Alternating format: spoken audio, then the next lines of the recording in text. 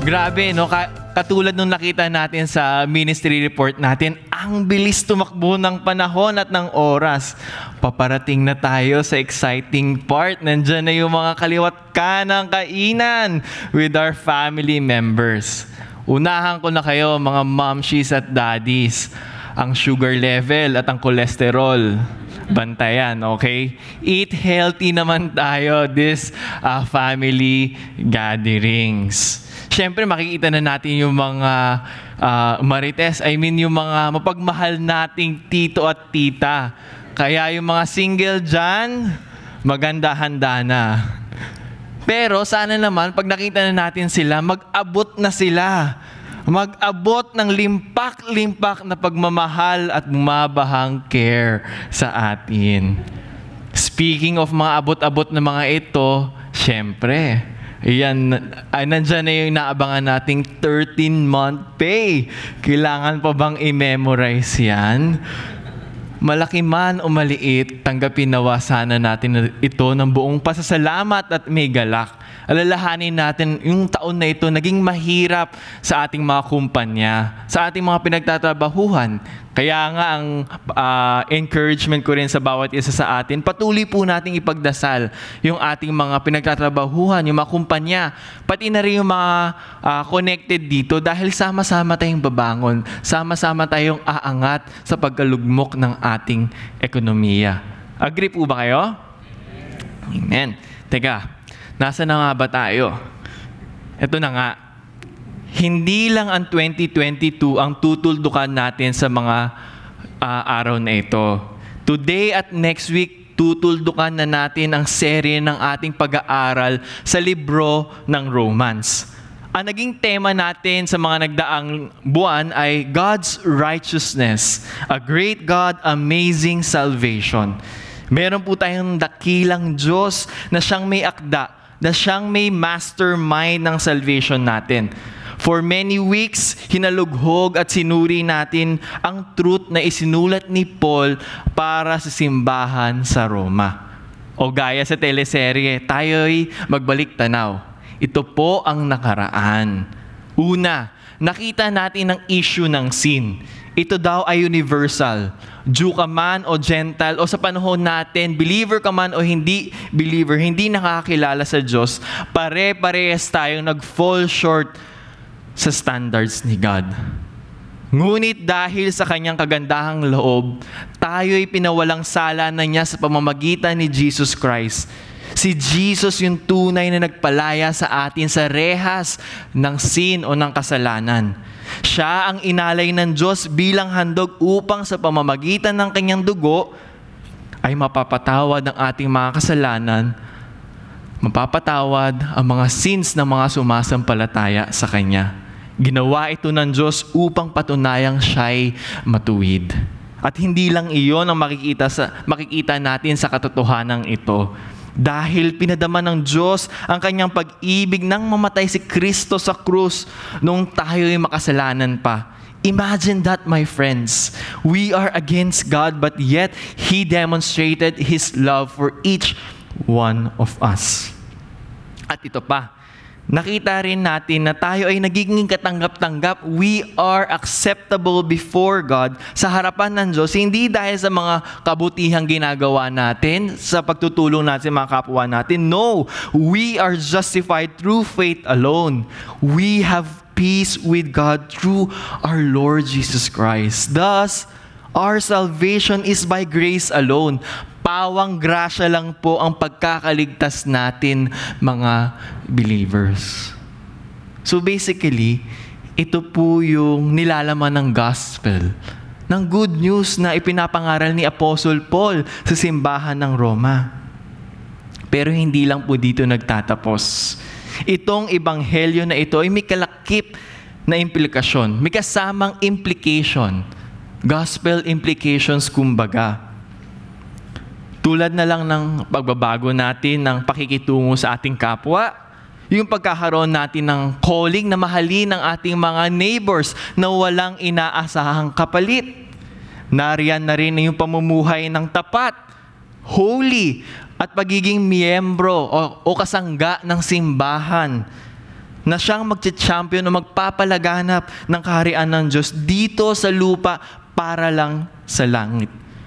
My dear friends, marami pa tayong naintindihan, marami pa tayong natuklasan at na-discover na katotohanan at kaalaman tungkol sa ating Diyos. Sa mga past sermons, sa mga past na pag-aaral natin sa libro ng Romans. Pero, ngayong nasa dulo na tayo, ano ang punto nitong pag-aaral natin? Ano ang exciting sa part na ito? What's the point na naiintindihan natin ang lapad, ang kalaliman, ang kalawakan ng pag-ibig ng Diyos sa bawat isa sa atin? What's the point? Ano dapat ang kahantungan ng mga napulot nating kaalaman? According kay Apostle Paul, it should be missions. Ang punot dulo ng lahat ng kaalaman natin sa salita ng Diyos ay yung pagkilos natin upang ipamahagi at magpatotoo o mag-witness sa mensahe ni Jesus Christ, sa good news. Ngayong umaga, iyan ang ating aalamin mula sa buhay at live experience ni Apostle Paul. But first, let's ask for God's strength to study His Word this morning. Pray with me. Ama namin na nasa Diyos, muli po namin binabalik ang aming sarili sa mga moment na ito. Kayo po ang mangusap, kayo po ang magsalita, kayo rin po ang magbago sa bawat isa sa amin. Ito ang aming dalangin sa ngalan ni Jesus. Amen. Amen. Let's do a short activity. Gusto ko po kayong marinig. Sa isang salita, ano ang tumatakbo sa isip ninyo kapag sinabing missions? Pag sinasabing missions, anong tumatakbo sa isip ninyo? Sigaw nyo lang po. Lakasan po. Any? Narinig ko ba mahirap? Mahirap, hindi ko alam ang gagawin. Kailangan mag-convert? Kailangan pumunta ng abroad? Ganun ba ang mga narinig ko ngayon sa umaga nito? Maaari. This morning, if there is one word na gusto kong idugtong sa salitang mission, it's the word possible. Mission possible. Corny man pakinggan, pero ito ang suma total talaga ng pinagsusulat ni Apostle Paul sa Romans. Nais niyang anyayain ng simbahan sa Roma na makipag-partner sa kanya sa layunin ng pagpapahayag ng mabuting balita sa lahat ng dako ng mundo, especially sa Spain, sa storya niya. Gayon din ang invitation, ang challenge, ang pagtawag sa atin sa umagang ito. We all need to be part of this mission. You and I, as believers and followers of Jesus Christ, we are on a mission to reach the nation for Christ and His kingdom. Hindi ito madali, pero posible. Pero Pastor, ano nga ba ang missions? Bakit kailangan mag-missions? At paano mag-missions? Tara, alamin natin sa umagang ito. Una, ano ang missions? Sabi ni Paul sa verse 13, pinili niya ako ng Diyos Ama para maging servant ni Christ Jesus sa mga Gentiles, sa mga hindi pa nakakilala sa Kanya. Ginagawa ko ang tungkulin ng isang priest na mag-preach ng magandang balita ng Diyos para maging banal at katanggap-tanggap na offering ang mga Gentiles sa tulong ng Holy Spirit. Nakikita natin na nilalarawan ni Paul ang kanyang ministry bilang isang pari na nangangaral o nagpe-preach ng magandang balita ng Diyos. Kaya naman hindi na surprising na ang goal ni Apostle Paul, makikita natin sa Book of Romans, ay i-preach ang magandang balita sa mga hindi pa nakakarinig nito, sa mga hindi pa nakakakilala kay Christ. Sa mga verses na ito, we can identify the definition of missions. And that is the task to make the good news known to all nations. Ganun kasimple. Ang missions daw ay yung pagpapahayag, pagbabahagi ng katotohanan tungkol kay Jesus sa mga taong hindi pa nakakakilala sa Kanya, kung nasaan ka man, saan ka man panig ng mundo. At ito nga ang ginawa ni Apostle Paul sa kanyang buhay at ministry. Sa sobrang ginalingan niya, hindi nga siya matuloy-tuloy sa pagbisita niya sa Rome. Ito ang sabi niya sa verse 19. Totally na-preach ko na ang magandang balita tungkol kay Christ sa pagbiyahe ko mula Jerusalem hanggang Illyricum. Iyan ang dahilan kaya hindi ako matuloy-tuloy sa pagbisita sa inyo. Pero ngayong natapos ko na nga ang trabaho ko sa mga lugar na ito, at dahil matagal ko na kayong gustong puntahan, sana magawa ko na ito ngayon. Binalak naman talaga ni Apostle Paul na pumunta, na busy lang talaga. Pero imagine nyo, my friends, binaybay ni Apostle Paul ang Jerusalem papuntang Illyricum. That's almost 3,000 kilometers. Para maintindihan natin, isipin nyo na nagsimula si Paul sa Apari, Cagayan at nagbaybay, naglakbay, naglakad, nag-commute papuntang Jolo, Sulu. North to south, bayan kada bayan, iniisa-isa ni Paul na ipahayag ang mabuting balita tungkol kay Christ. Sa ibang salita, ang naging role ni Apostle Paul, hindi lang yung pagta-travel, pero siya'y isang pari na maraming travel goals, kumbaga. Pero bakit nga binanggit ni Apostle Paul yung pagiging pari o priests? Naku naman, kailangan pa ba natin mag-seminaryo para mag-missions? Huwag kayo mabahala. Hindi kailangan ng seminaryo, yung mga matitinding training. Hindi. Interesting kasi mga kapatid, na doon sa verse 16, ang word na pare ang ginamit ni Apostle Paul. Sabi nga ng mga scholars, pwede niya namang gamitin ang salitang mensahero o servant, pero ginamit niya pa rin ang word na pare. Bakit kaya? Sa paggamit niya ng word na pare, binibigyan ng diin ni Apostle Paul ang trabaho, ang pagpapahayag ng mabuting balita na isang banal na gawain. It's a holy service to the Lord. Dahil hindi ka lamang nagpapahayag ng isang impormasyon para sa isang tao. Ikaw ay nagbabahagi, nagbibigay ng katotohanan sa kanila na magbabago ng kanilang buhay dito sa mundo hanggang sa kabilang buhay. Iyon daw ang pagmi-missions. And as we carry out this holy task, and as we do missions, tayo bilang mga pari sa mundong ito, we are making an acceptable sacrifice to the Lord. Hindi sa inaalay natin ng buhay yung sinasharean natin, no? Pero ang idea dito is ina-usher natin, pinapalapit natin ang hindi pa nakakilala sa Diyos sa kanyang harapan upang maging katanggap-tanggap, acceptable before the Lord. Of course, with the help of the Holy Spirit. And this is pleasing and pleasant for the Lord. Pero, linawin ko lang, my friends, itong pag-missions natin, hindi yung pagbabahagi lang o yung pag-preach lang. Yung i-share mo lang yung gospel, mag-present ka lang, yun na yun. Parang hit and run, gawa mo na and then takbo ka na. No. Not at all. Dahil nire-remind tayo ni Apostle Paul sa verse 18 na ang objective at goal ng ating pagbabahagi, ng ating missions ay i-lead ang mga Gentiles, i-lead yung mga hindi pa nakakilala kay Lord na sundin siya, na magkaroon ng pagbabago sa kanilang buhay. Di ba ganito rin naman yung naging expectation o yung naging katotohanan sa ating mga buhay? There should be obedience. There should be transformation happening in our work of missions, in our work of sharing the gospel. Obedience to the Lord is an indispensable consequence of a saving faith. It is a vital ingredient of our Christian discipleship. Ang pagsunod kay Lord ang pinakahalatang bunga ng isang totoong faith na meron tayo. Ito rin daw yung ingredient ng ating pagsunod kay Lord sa araw-araw. Pero my friends, ito din kasi yung matutumbok natin sa pinag-uusapan natin sa umaga nito. What is missions?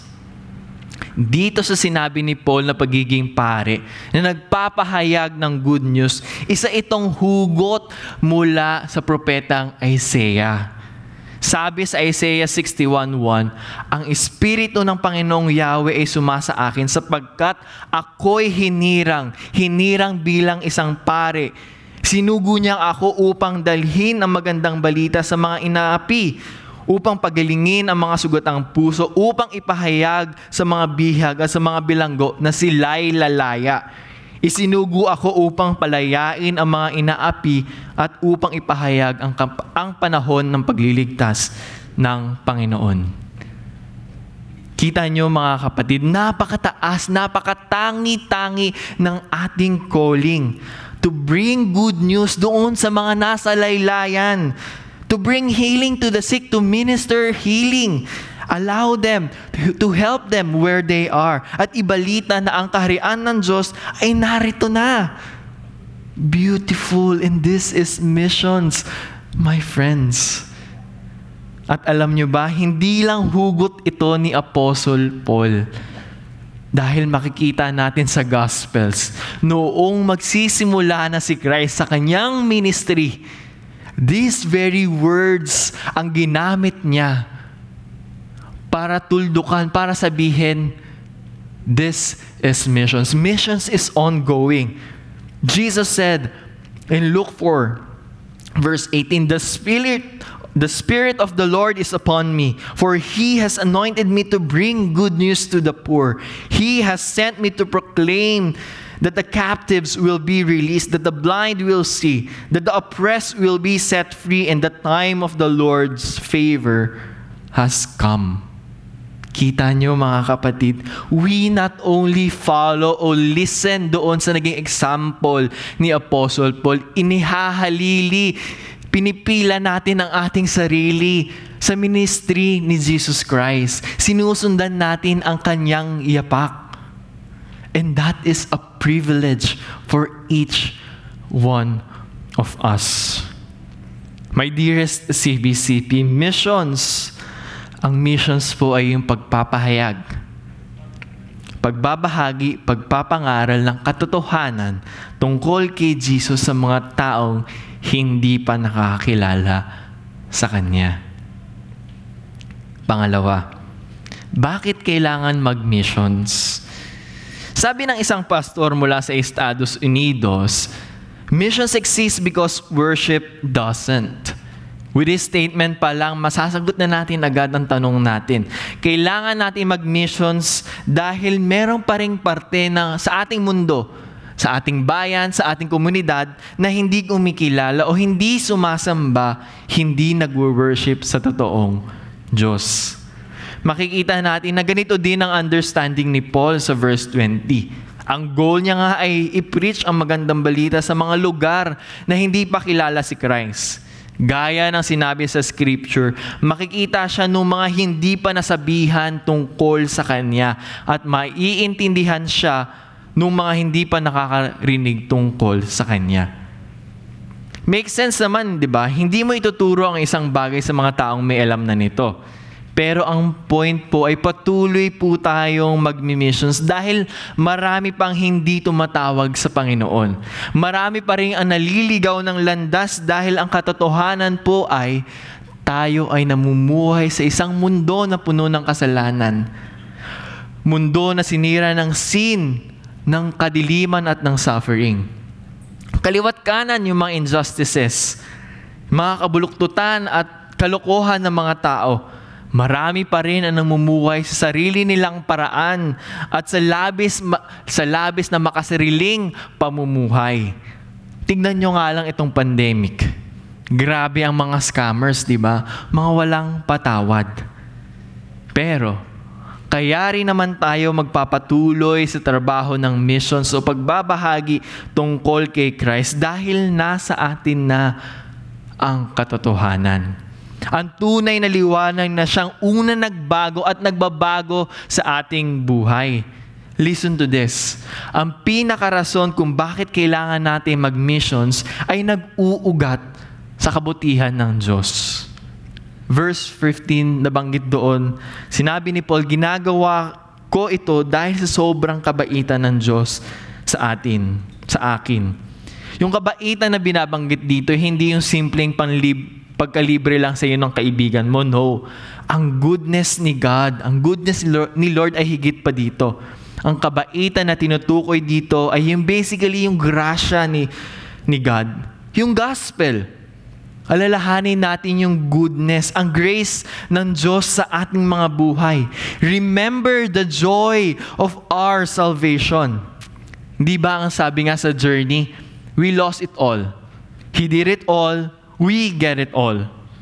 We lost it all. Lahat tayo ay hindi nakakaabot sa pamantayan ng Diyos. Walang magiging sapat na paraan upang tayo'y makapasok sa langit o mag-angkin ng kaligtasan. Wala tayong maiaambag. Kayamanan mo, yung kagalingan mo, yung kagawapuhan mo, kagandahan mo, walang merit iyon. However, Jesus did it all. The great swap took place. Si Jesus yung nag-substitute sa atin, sa lugar natin. To live the life we cannot live and to die the death we cannot die for ourselves. At hindi lang iyon. Hindi lang pinagbayaran ni Jesus ang ating mga kasalanan, ngunit siya ang naging daan upang matanggap natin ang lahat ng pagpapala mula sa langit. He is the way, the truth, and the life. He is the reason why we can approach God in our prayer. Lastly, we get it all. It means God sees us righteous, katanggap-tanggap sa harapan niya dahil sa ginawa ni Jesus sa krus. Nangangulugan din ito na tayo pinatawad na sa ating mga past, present at future sins. At ang pagbabago sa ating buhay ay nagaganap na. We are being born again. You are born again, hindi ba? Our questions in life, with meaning, with purpose, kung saan tayo pupunta, kung ano ang tama at mali, naisagot na yon ni Jesus Christ sa krus. Ito nga lang season natin, Christmas, di ba? Alalahanin natin, bakit nagkaroon ng Christmas? The perfect motive is that God so loved the world. The perfect gift is that He gave His only Son. And the only requirement is to believe in Him. And the reward of faith is that we shall have everlasting life.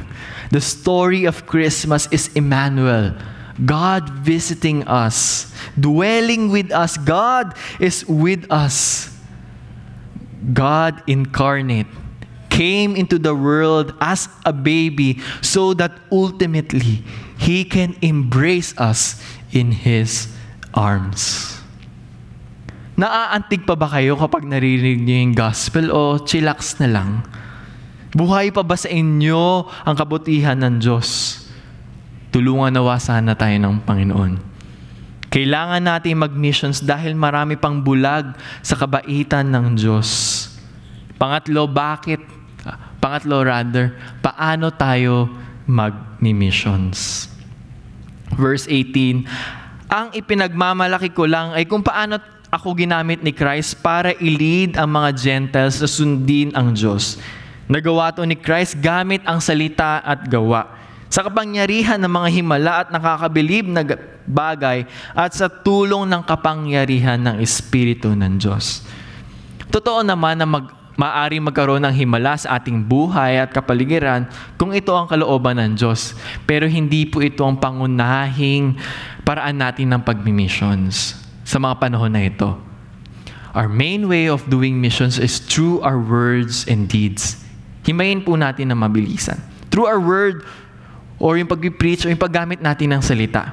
Sabi nga sa Romans 10, sabi rin ni Paul, verses 14 to 15, paano naman sila tatawag sa Kanya kung hindi sila sumasampalataya? Paano sila sasampalataya kung wala silang mapapakinggan tungkol sa kanila? Paano naman sila makakapakinig kung walang mangangaral sa kanila? We can see na importante, primary at central ang pangangaral, ang pag-share at pagbabahagi ng gospel sa ating pagmi-missions. Hindi pwedeng i-expect natin na gets na nila yon. Tulad ng isang bata, kailangan nating tulungan sila na intindihin ang nilalaman ng gospel. Gaya nga rin sa mga balita, di ba? Kailangan ibalita ng broadcaster para marinig natin ang balita. Ganon din sa mga marites. Para marinig mo yung balita sa kabilang bayan, kailangan itong sabihin para malaman. Kailangan ikwento para marinig nila. Tanong, Pastor, paano naman yung pag-aabot ng barya? Ang pagpapakain sa mga nanlilimos, pwede rin bang missions yun? Yung pagiging involved sa mga community projects. Paano naman yung pagsisegregate ng basura ng tama? O kaya yung pagiging environmentally conscious? Part of missions din ba yun? Dito na papasok yung katambal ng ating mga salita o words sa ating pagmi-missions. Ito ang deeds or works. Dito, madalas tayo paminsan pumapalya bilang simbahan. Mapapansin natin paminsan-minsan, malakas tayo mag-preach, malakas tayo manermon ng good news. Pero bakit? Good news rin ba ang ating mga buhay at pamumuhay? Mag-share tayo ng gospel, pero wala naman tayong paki sa gobyerno, sa mga taong naapi o nawawalan ng katarungan sa buhay.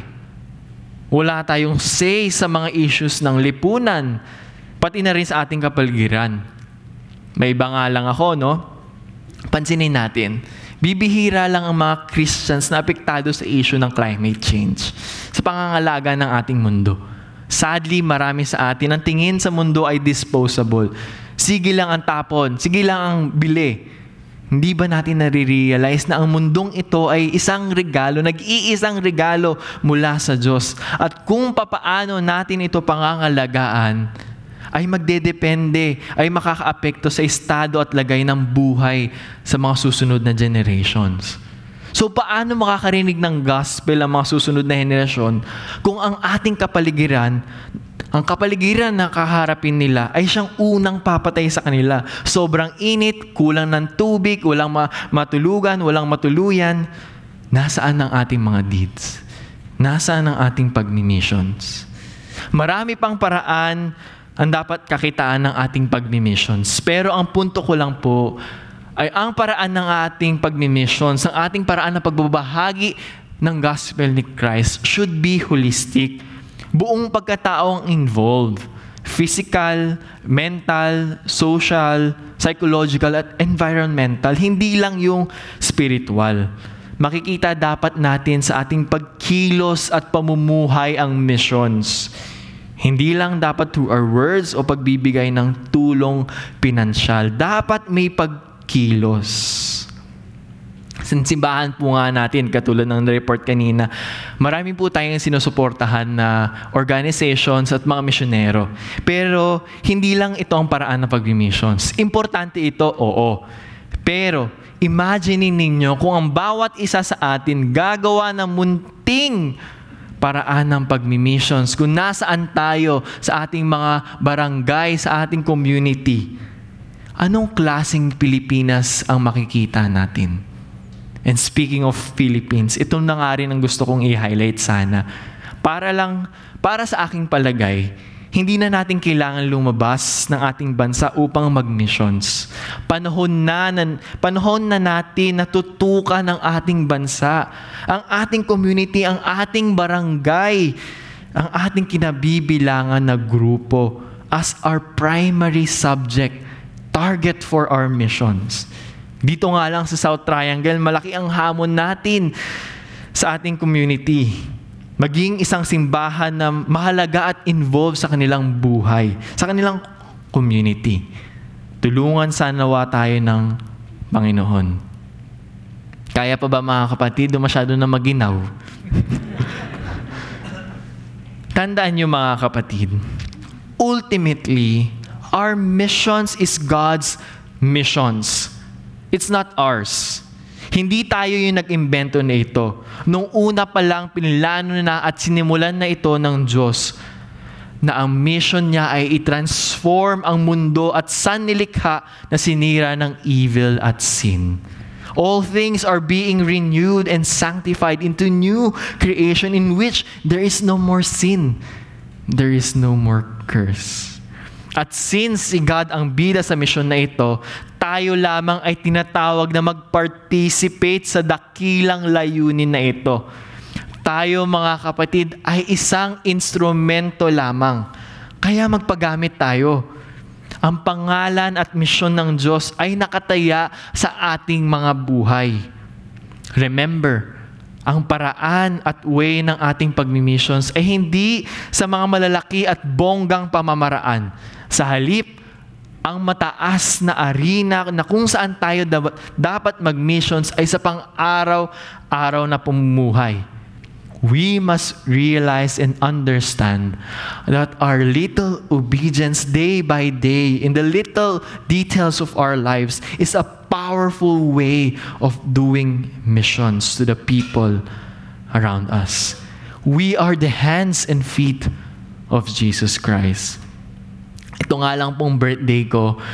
Ang isa pong mabigat na katotohanan na na-realize ko, isa po akong produkto ng missions. 10 years ago and 5 days, merong isang tao na nagbahagi ng ebanghelyo, na nagbahagi ng gospel sa akin. Kung wala ang missions niya, hindi ako makakatayo sa harapan ninyo. Hindi ako tatawagin ng Panginoon upang maglingkod sa Kanya. What can a short sharing, our lifestyle of doing missions can do in the future? Think about that. My brothers and sisters in Christ, totoo na malaki at katakot-takot paminsan ang task na ito kapag ginawa natin ito, pero ito'y isang pagtawag ng dakilang Diyos na kaya tayong gamitin sa kabila ng lahat ng ating pagkukulang at kahinaan upang isulong ang kanyang misyon at palawakin ang kanyang kaharian sa pinakamadilim na lugar ng ating mundo, ng ating bayan. Kaya nating magsagawa ng malalaking pagtalon ng pananampalataya o leaps of faith dahil meron tayo isang malaking Diyos at tapat na Kristo. So, paano mag-missions? Tumingin ka sa salamin. Doon magsisimula iyon. Ang iyong personality, iyong talento, gifts, influence ay madadala mo at maaambag mo sa missions.